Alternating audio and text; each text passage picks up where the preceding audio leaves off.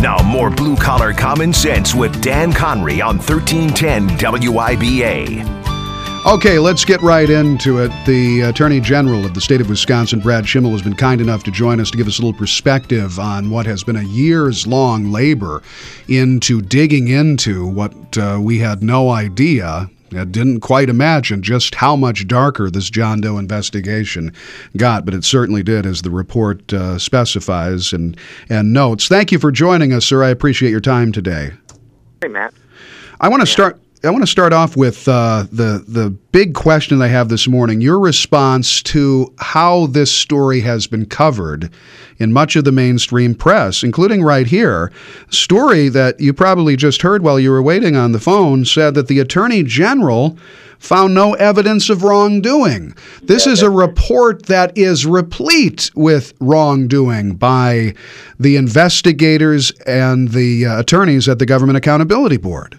Yeah, I heard that on the news break while I was waiting to be on. That's dead wrong. They didn't read the report because we plainly set forth that crimes did occur. And unfortunately, the problem is because of the horrible, terrible record-keeping and security process at the GAB, we just can't say which one of them did it. That's the piece. You can meet the elements of the crime. You still have to prove who did it, which one. Right. And that's the challenge we face. But there is no question. We identify in our report a whole string of different crimes that could potentially be charged if we could just identify who did it. One of the big things that I read in this report is something that didn't surprise me, but I mean, it's exasperating. It must be exasperating for the DOJ agents who kept trying to get information, and you just kept getting the stonewalling and the feet dragging. I told you in our conversation off the air that having covered this story, I saw that over and over again from the old Government Accountability Board.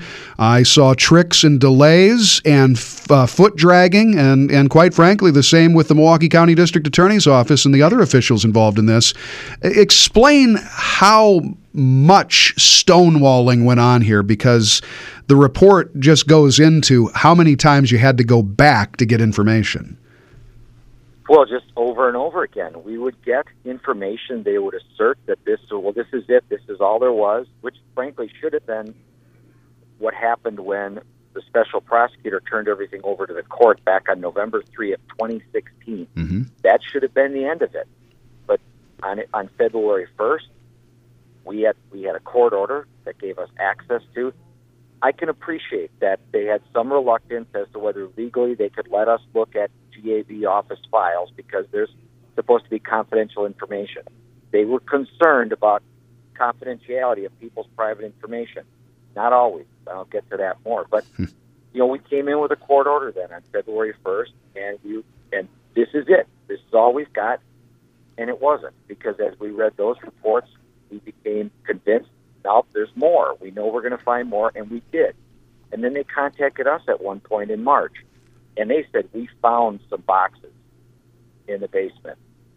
They were labeled Shane Falk, and they were plainly something they should have looked at, and once you got inside, it was plainly stuff that was part of the John Doe that should have been turned over. And the more we'd read more documents, the more we would know there's something else there. We kept going back. On May 2nd, on May 23rd, we eventually reached the point where in July we got a search warrant because we just weren't confident that they were making a competent and honest search of their own offices to make sure that hard drive that's now still missing wasn't there. So we executed a search warrant.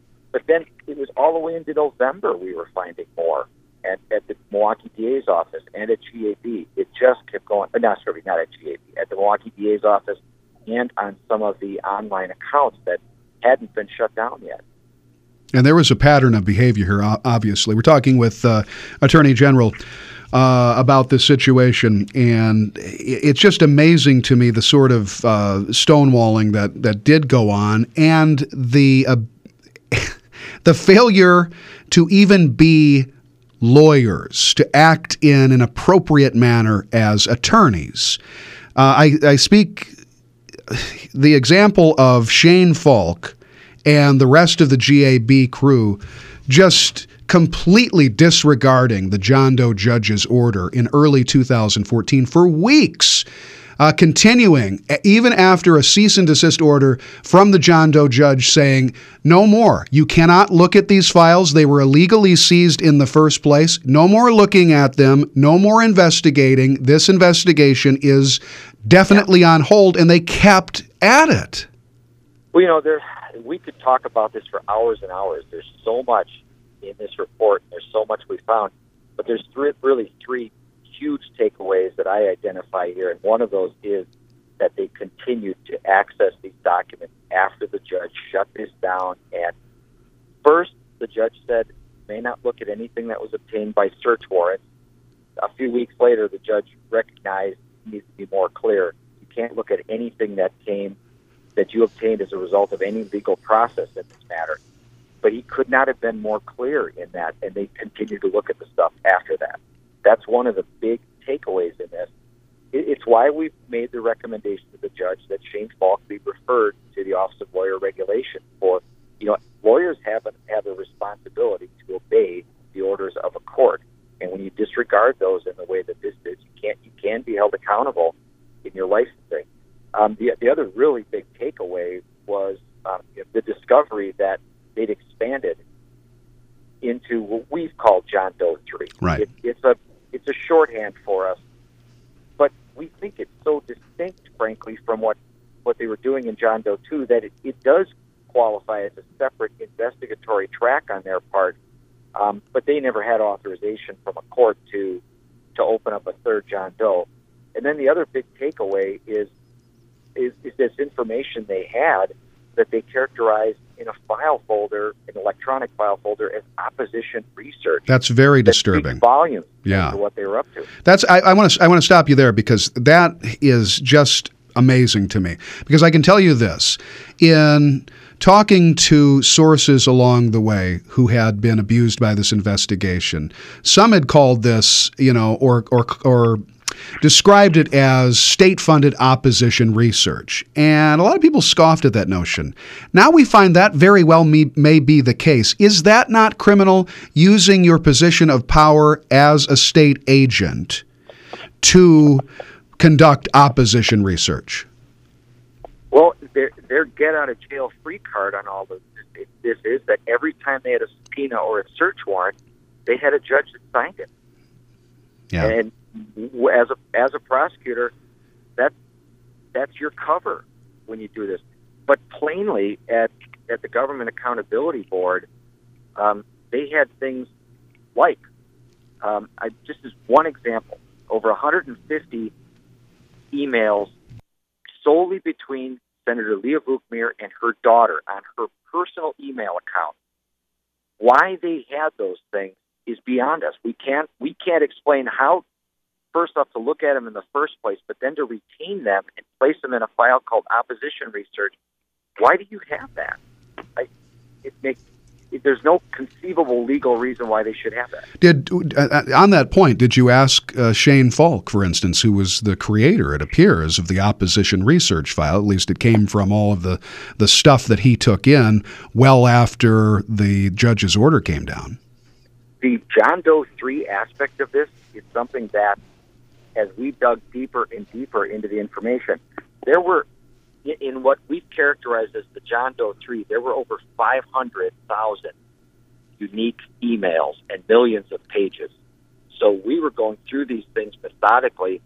We were getting our report ready to release, and as we're getting our report ready, we realized, oh my gosh, there's another phase to this that we hadn't even spotted before. So no, that came very, very late in this process, and our interviews, this came well after all of our interviews with Falk and everyone. They never brought up that this was there. You've been very generous with your time. I appreciate it. We're talking with Attorney General Brad Schimel about his report that came out yesterday, showing just how deep this John Doe investigation. And you get the sense now. We thought it couldn't get this bad. Apparently, it did. It got a lot worse, and maybe it's even worse yet. Let me ask you this question though. Shane Falk and Nathan Yudnick, another employee of the GAB, and some others had said, well, we don't know where the whereabouts of this hard drive is that contained this information, which included the leaked information to The Guardian, if I remember right. Right. And it's still this missing hard drive. By the way, it sounds very similar to something that we keep hearing out east in Washington, D.C., right? Yeah. Hillary Clinton missing hard drives. And I guess that's a question as well. But before we get there, had you ever considered, or the Department of Justice agents, issuing a warrant to go into the home of Shane Falk or some of these others? I think there would be some sympathy from the conservatives who had their homes raided that this would be equal treatment, I guess. Yeah, we don't have probable cause to say it's in Shane Falk's house. We could speculate it could be in the hands of the Guardian newspaper. That could be how the information was transmitted, by just turning over that hard drive. But the interviews we did leave the information we got from the individuals that it was left on Nathan Judnick's desk, and then we don't know where it ended up from there. We just don't have probable cause to go raid Shane Falk's house, and that I've spent my career chasing after criminals, people who do lawless things, and it is deeply troubling that criminals do their acts. When government becomes lawless, then that's beyond frightening. And we're not willing to make our investigation lawless. Understood. And well put. Okay, final question for you. Do you see the similarities? They seem striking to me. What happened in Wisconsin with the John Doe and what is happening surrounding the so-called Russian collusion case. What happened with the FBI and Hillary Clinton, lost hard drives and these sorts of things. Information, private information in the case of Hillary Clinton's Secretary of State at the time that put people's lives at risk, in this case in Wisconsin, exposing people's lives to the general public or to nasty political operatives that would use it to gain advantage. Do you see similarities, and do you think Wisconsin may have been a test run for what's happening in D.C.? Well, I don't know about the test run question, but when for instance, we get a wiretap authorization, when we utilize that wiretap, we are required to limit what we listen to in a wiretap to the conversations that are relevant to the investigation, what we're authorized to be hearing. We have to purge out information that goes beyond that. They weren't purging out. They were collecting and cataloging and putting in file folders additional information that had nothing to do with the investigation. There's nothing in the emails between the Senator Buchner and her daughter and anything to do with any collusion or any political money or any tactics or anything. Nothing at all. So they had no business being in that. What really troubles me is because the security procedures at GAB were completely lacking. They had no custodian of records monitoring what came in and what out. They had no log saying who had what information, who looked at what information. They had the hard drives and flash drives that were left out. And there are things we seized that we did get no password protections on them at all. There were no cameras monitoring any of the area. There was no security keeping people from the street from walking into those offices. The only door that was locked was this basement door where they did find these boxes of Shane Falk labeled boxes. It was locked, but the key was on the receptionist's desk. Anybody could pick that up and go. They were completely cavalier about the fact that they were possessing private personal information from dozens and dozens of Wisconsin citizens. This is a powerful report. I would recommend all read it. You'll find it at MacGyverInstitute.com. And as you have made clear, the reporting from some in the mainstream media that you found no evidence of wrongdoing, I want to make sure that that is clear. That is simply not the case. Thank you so much for your time. Can I say one more thing? Yeah, absolutely. what's really most troubling to me is because of those horrible security procedures there, I cannot guarantee to any of the targets that their information isn't still out there somewhere in the wrong hands. I can give them no guarantee of that whatsoever.